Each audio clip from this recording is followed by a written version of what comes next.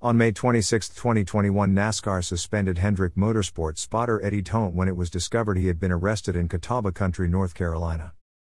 At the time of the suspension, NASCAR stated that it was indefinite. However, on June 18 officials announced that Toant has been reinstated, effective immediately, and has had his membership privileges restored.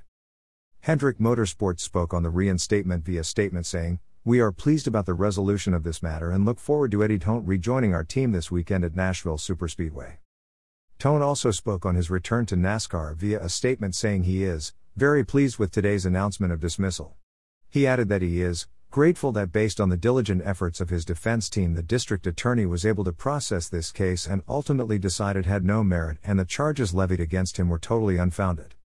Toant was suspended for violating the NASCAR rule book by not reporting the arrest. NASCAR has also reinstated Kurt Bucher after he has completed the Road to Recovery program. The Sam Hunt Racing hauler driver was suspended April 13 for violating NASCAR's substance abuse policy.